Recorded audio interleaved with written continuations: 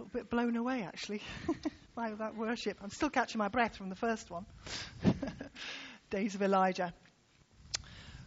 Right, so I'm speaking today on the greatest commandments as given by Jesus. And I wondered, to start off with, whether you've ever thought about this question.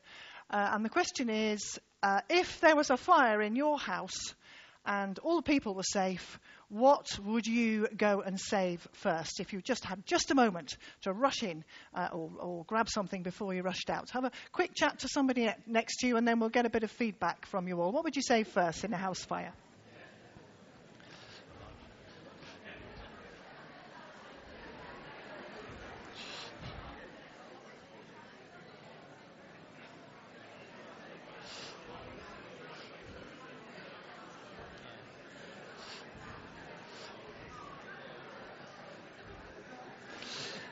Okay, Jeff's going to come and run around. Wave your hand if you've got something you'd like to share that you would think that you would save if there was a fire in your house.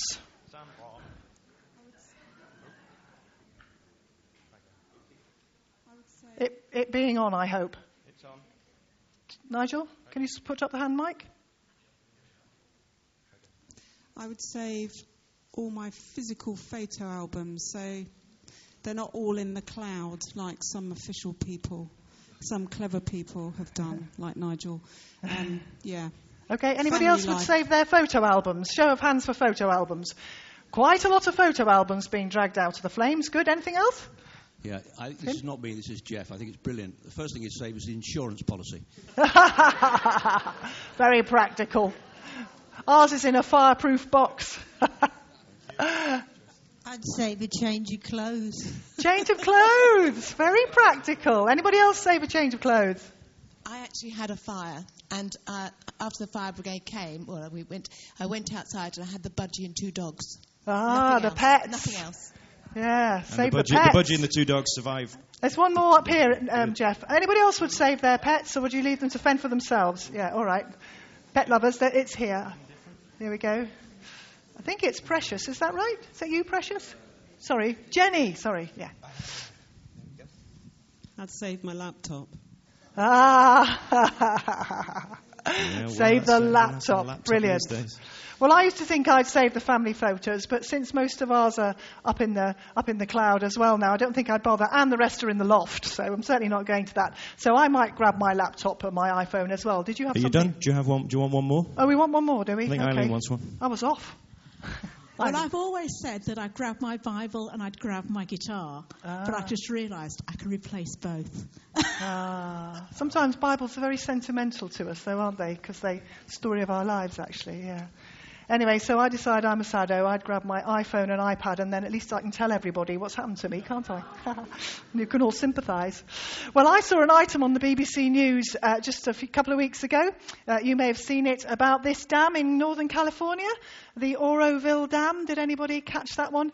And there'd been days, if not weeks, of heavy rain, and they were in a really dangerous point, because if you see all that white water coming down the side of it, those are the emergency spillways, and they were in danger of being completely overwhelmed, and they made the decision to evacuate 180,000 people from downstream of the dam in case the thing went. Well, thankfully it didn't, so it was fine, but there was a lady on the BBC News website talking about what she'd taken when she was told to leave at very short notice, and she said she grabbed her family photos, her violin, her didgeridoo, and a pile of wet laundry. So Josie, she's on your wavelength. And why did she grab the pile of wet laundry? Well, she thought that they might be out of the home for a while, and that was the quickest place where there was a selection of clothing. So she whipped that up and dashed off with it. So sentimental with the family photos, precious with her instruments, and very practical with the clothing. So actually, as we answered that question, that's probably quite revealing for us as to what is really important to us. And our Bible reading that Anne's going to come and read to us in a moment has about the same sort of question. Jesus was debating with the teachers of the law in Jerusalem. about some of the passages in the Old Testament. And one of the scribes, a teacher of the law, heard him and came over to ask him a question. And so let's hear what happens. Anne. Right, this is Mark 12, verses 28 to 34. One of the teachers of the law came and heard them debating.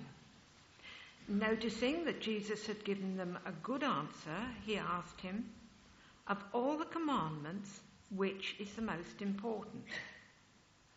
"The most important one," answered Jesus, "is this: Hear, O Israel, the Lord our God, the Lord is one. Love the Lord your God with all your heart and with all your soul and with all your mind and with all your strength. The second is this: love your neighbour as yourself. There is no commandment greater than these." Well said, teacher," the man replied. "You're right in saying that God is one, and there is no other but him. To love him with all your heart and with all your understanding and with all your strength, and to love your neighbour as yourself is more important than all burnt offerings and sacrifices." When Jesus saw that he'd answered wisely, he said to him, "You're not far from the kingdom of God."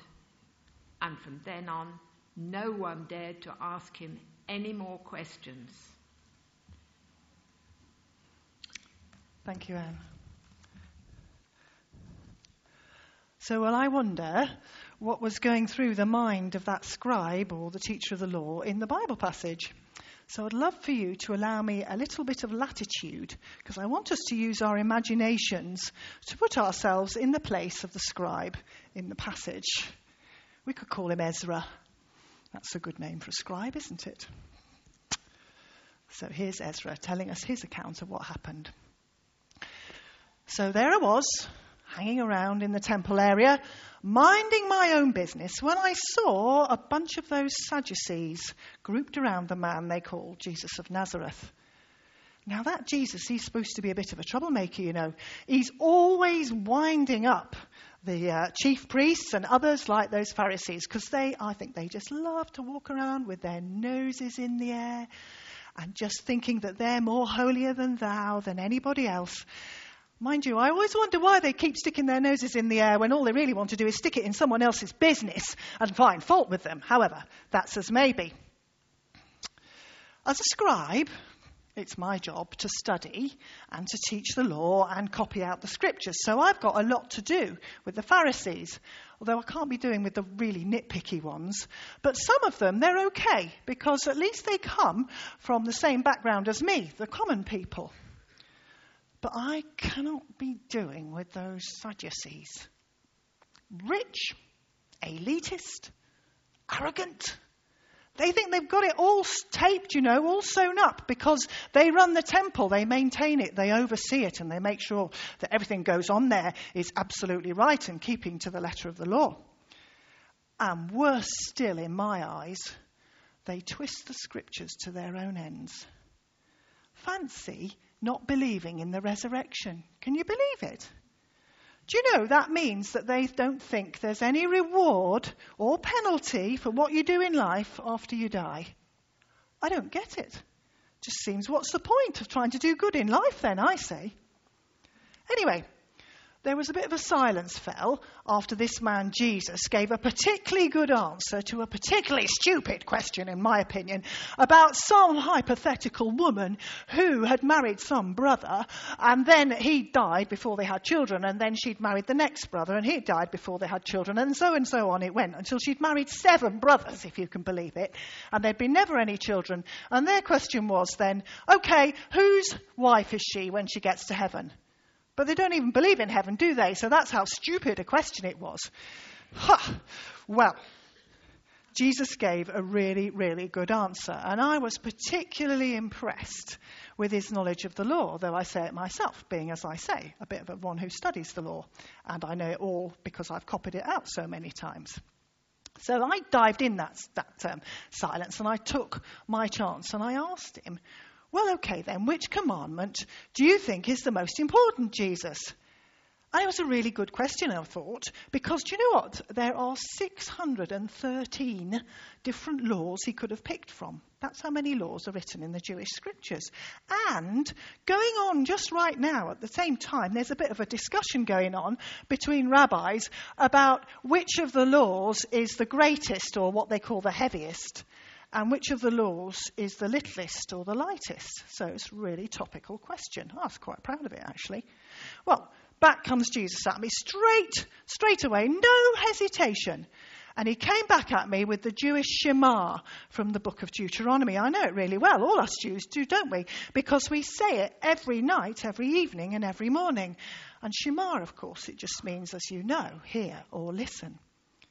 So Jesus said, the most important one is this, he said to me. Hear, O Israel, the Lord is one. You shall love the Lord your God with all your heart, with all your soul, and with all your mind, and with all your strength. And then it gave me a bit of a bonus there, Brucey bonus. He said, second most important one is love your neighbour as yourself. And of course I knew that as well, because while the first one came from Deuteronomy, the second one comes from Leviticus, the so-called holiness code. Leviticus 19, one of my favourite books, so I say it myself. So that's love your neighbour as yourself. So I had to acknowledge he'd given me a good answer, credit where credit's due.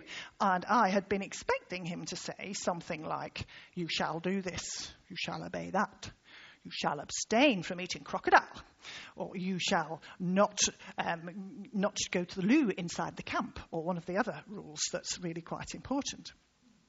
But he answered not with something like that. He answered with a feeling. Love. That was a bit of a surprise. And the commandments he picked out, well, they were to do with worship. The way we relate to God. Where do your hearts and priorities lie? That's what he was saying to us. Surely loving God and our neighbour is way more important than keeping all those 613 minor laws to do with sacrifices and burnt offerings and the like. Oh, heck, that was a massive slap in the face for the Pharisees and Sadducees. Yes, I really like that, because they, of course, are more interested in keeping the law down to every little detail. What Jesus was really saying to me and to us was that all of that's unnecessary. Doesn't matter two hoots. And when a crisis comes, it's loving God and loving our neighbour that's what matters. Sacrifices doesn't matter at all. Mind-blowing. I've probably said the words of the Shema hundreds, if not thousands of times in my life. And I never thought about what it was really saying. I had to go away and think about it.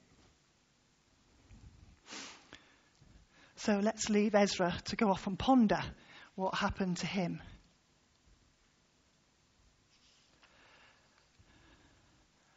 Now then, we've got to think about what this means for us. That was a little bit really a sneaky way of giving us the context and all that sort of thing. So we're going to think about now these things. What does it mean to love the Lord your God with all your heart, soul, mind and strength? How can we love our neighbour as ourselves? And what are the implications of being not far from the kingdom, which is what Jesus said to Ezra? So let's unpack a little bit about love the Lord our God with all our heart, soul, mind and strength. God's interactions with his people, they are built on his love and our relationship with him. His love and his concern extend to all areas of human life.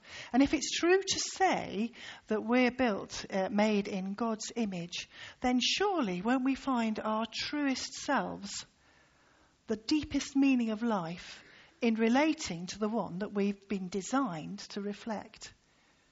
Life in all its fullness, life worth living, you might say, which is the theme of our sermon series, by relationship with the one who created us. That's why the Shema tells us there is only one God, and that we are to love him with all our heart, soul, and strength. And Jesus added in the bit about all our mind, because he wanted to encompass every bit of our being. There's just no part of us, no one little bit of us, he's saying, that we aren't to engage with God and love him with? Now, if we take a quick look at the Hebrew words in that, we'll get a bit sort of a fuller picture of what Jesus is actually saying. The heart, as you probably have got, is our emotions, the seat of our emotions. The soul comes from the Hebrew word nephesh, and that's better translated as you can see on the screen, the life force within us, life force. The mind is our will, our intellect, and our understanding. That's our head knowledge. So we've got our emotions, we've got our head knowledge, and we've got our life force within us, and finally our strength. Now that's an interesting one. That's not what you might have thought about, physical strength, pumping iron and gritting our teeth and striving. The Hebrew word for strength is one that actually doesn't exist in English as a translation in English, and so it's sort of what best translated as our muchness. So love the Lord your God muchly, or with your muchness. I rather liked that. So we love the Lord our God with our emotions, with our whole life, with our will, our intellect, and our muchness. No half measures, he says. With all of that, all that's in you, all that you've got. Well, how do we do that then? That's fine, isn't it? You're all sitting there going, yes, but how? So how do we do that? Well, I just wonder if the key to loving God is actually through worship. And by the way, I don't mean observing rituals here. I don't mean thou shalt attend church every Sunday and do things a certain way. Worship is way broader than that. If Psalm 133 starts out by saying, praise the Lord, O my soul, all my inmost being, praise his holy name. And that's an expression of how the psalmist wants to give his whole self to loving God, holding nothing back. Somebody once put that as savouring the essence of God, tasting the essence of God in our worship. And in worship, and I'm not just talking about singing here, though it could also be through spoken worship. It could also be through silent contemplation of God's creation worship. It could be through art. It could be through music. It could be through doing something with your hands. It's however worship works best for you, but it's through worship that we can apply our whole being into acknowledging and enjoying everything that God has for us. Just spending time, actually, in reverential awe and wonder of our most holy God. We're created to be at one with God and with all creation. And of course, tragically, we know in the world that just isn't so really anymore. But Psalm 103 gives us the list of benefits that come when we take the time and effort and energy to give ourselves to God in this way. The psalmist talks of healing, of forgiveness, of renewal, and much, much more. You might want to go away and read Psalm 103 a bit later, just to see. But the more deeply we worship, in whatever way that works for us, the more completely we can become immersed in the one who is the essence of our life. Give him all that we've got. The first and greatest and heaviest in the right sort of way and most important commandment. But then Jesus quoted another commandment, didn't he? He uses the word of Leviticus, which says, love your neighbour as yourself, and then adds, I am the Lord. And in Jesus' mind, that's actually a not negotiable component of loving God. How could we, he's implying, possibly enjoy personal worship time with God and yet ignore the plight of the poor and the needy, the oppressed and the marginalised? Shouldn't our social consciences be sharpened by that encounter with the living God, the most holy God in our worship? Aren't our relationships meant to be cross-shaped, vertically to God and horizontally to our neighbours around us? So Jesus is saying the one, loving our neighbour, flows from the other. Now, I'd really like to give you something concrete to go away with today. So I've invited Mike Patterson to come and talk to us for a few moments. Mike runs the Camberley Communities Engagement Ministry area, all the activities that go on outside the church with our neighbours around us in the widest sense. So Mike, so I'll give you a chance to share some of the things that go on. Thank you very much, Claire. I have to say that loving my neighbour has been something of a challenge since yesterday afternoon. England played very well.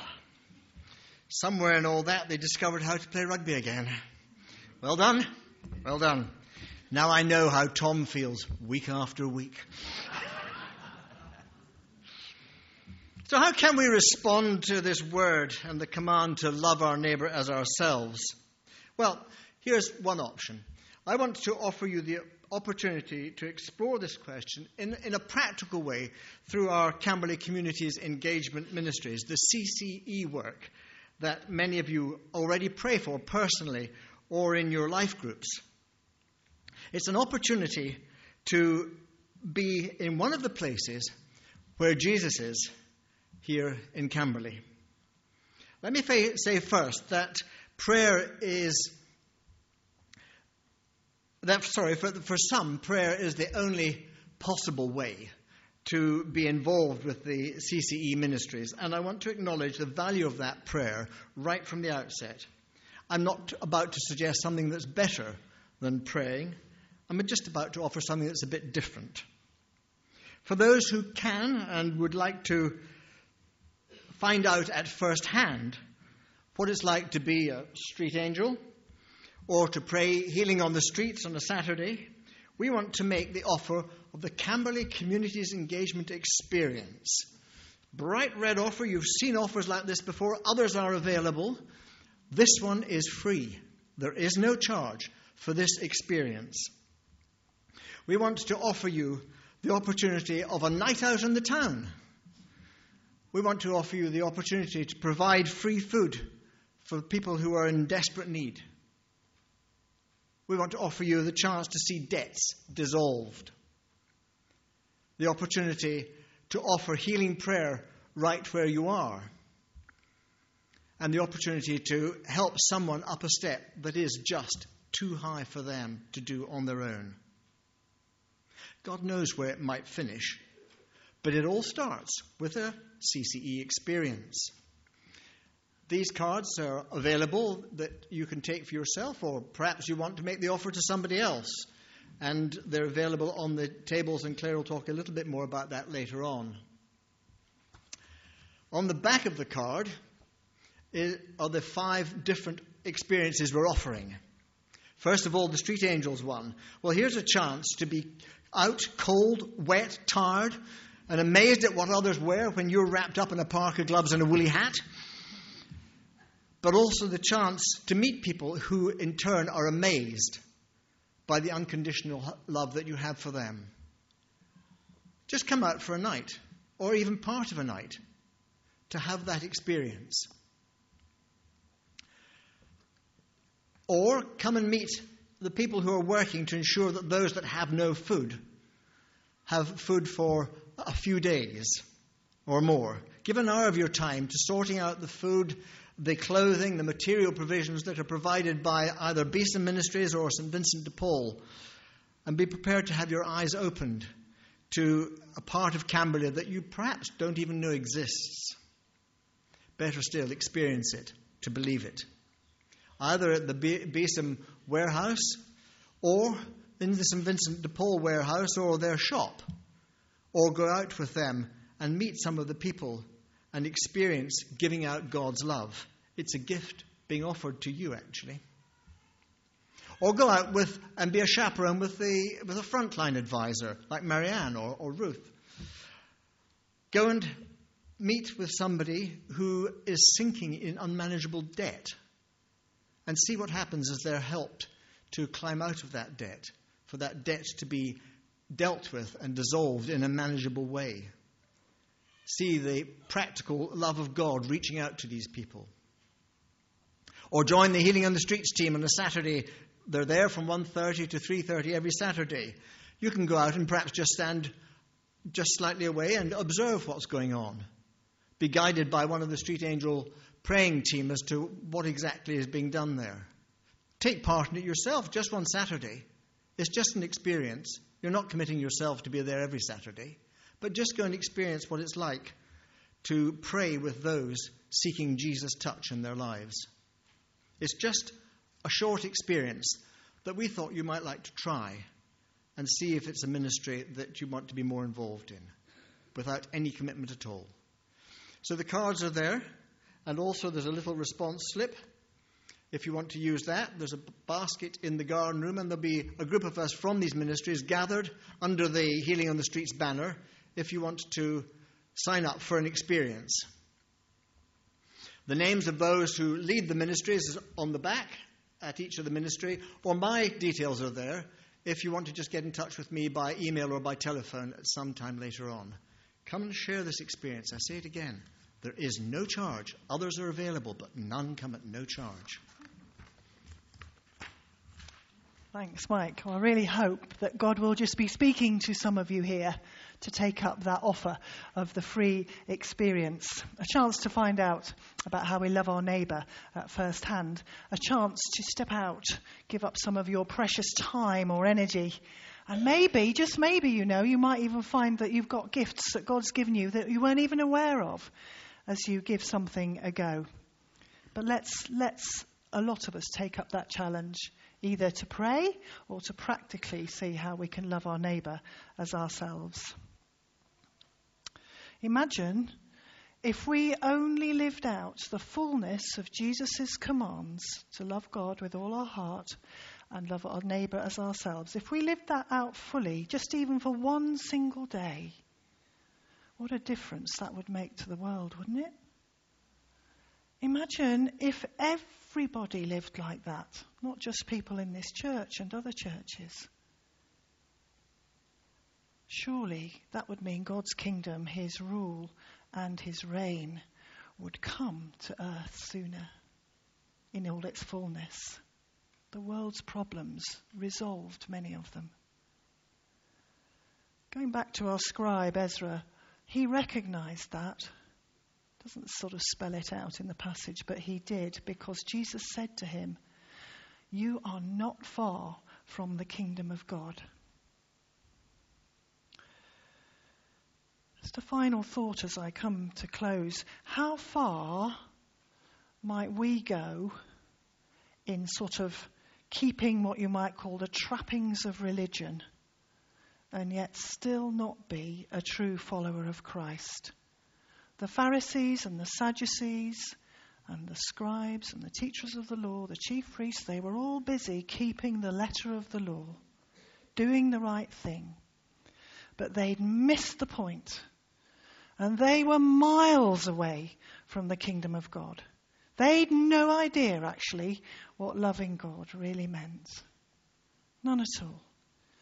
When the scribe got it, he moved closer to the kingdom. Now, we don't know, actually, how his story ended. Did he put his faith in Christ? Did he not? Or did he remain undecided? We just actually don't know. And I just wonder how many of us are like that. We know a lot about religion and rituals, but we live and die without fully realizing that God wants all of us. Our hearts, our souls, our minds, and our muchness. Are we ready to give him that? Or are we content to stay not far from the kingdom? In the book of Deuteronomy, the Jews were told this by God. He said, "These commandments I've given to you today, they're to be on your hearts. You're to impress them on your children," and we might add grandchildren. "Talk about them when you walk along the road, when you lie down and when you get up. Tie them as symbols on your hands and bind them on your foreheads. Write them on your door frames and of your houses and on your gates." That's how important the Shema was to the Jews. So I'm not going to encourage you to go home and slap it on your forehead, all right? Or tie it onto your house, your doorpost. You can do if you want. But what we have got are some little wristbands for you. Another freebie today. Are we not kind? On the wristband is the Shema. Love the Lord your God with all your heart, soul, mind and strength. Sorry, I didn't have room to put on the love your neighbour bit. But maybe you want to pick up one of these when we move into a time of prayers for healing in a bit and put it on. And maybe just keep it on for the rest of Lent, or as long as it lasts till it falls apart maybe, to remind you that this commandment that God has given us today, the greatest commandment of all, is to be on our hearts, that we're to share them with our children and grandchildren and friends and relatives and colleagues and whoever else we come across. And we're to keep it bound close so that we can love God with all of our beings and love our neighbour as ourself.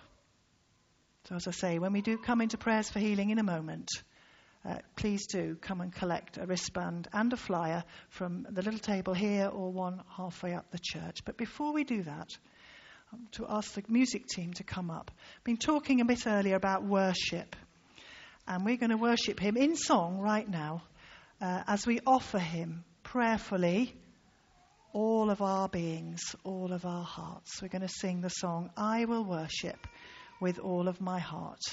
You might like to stand as we sing.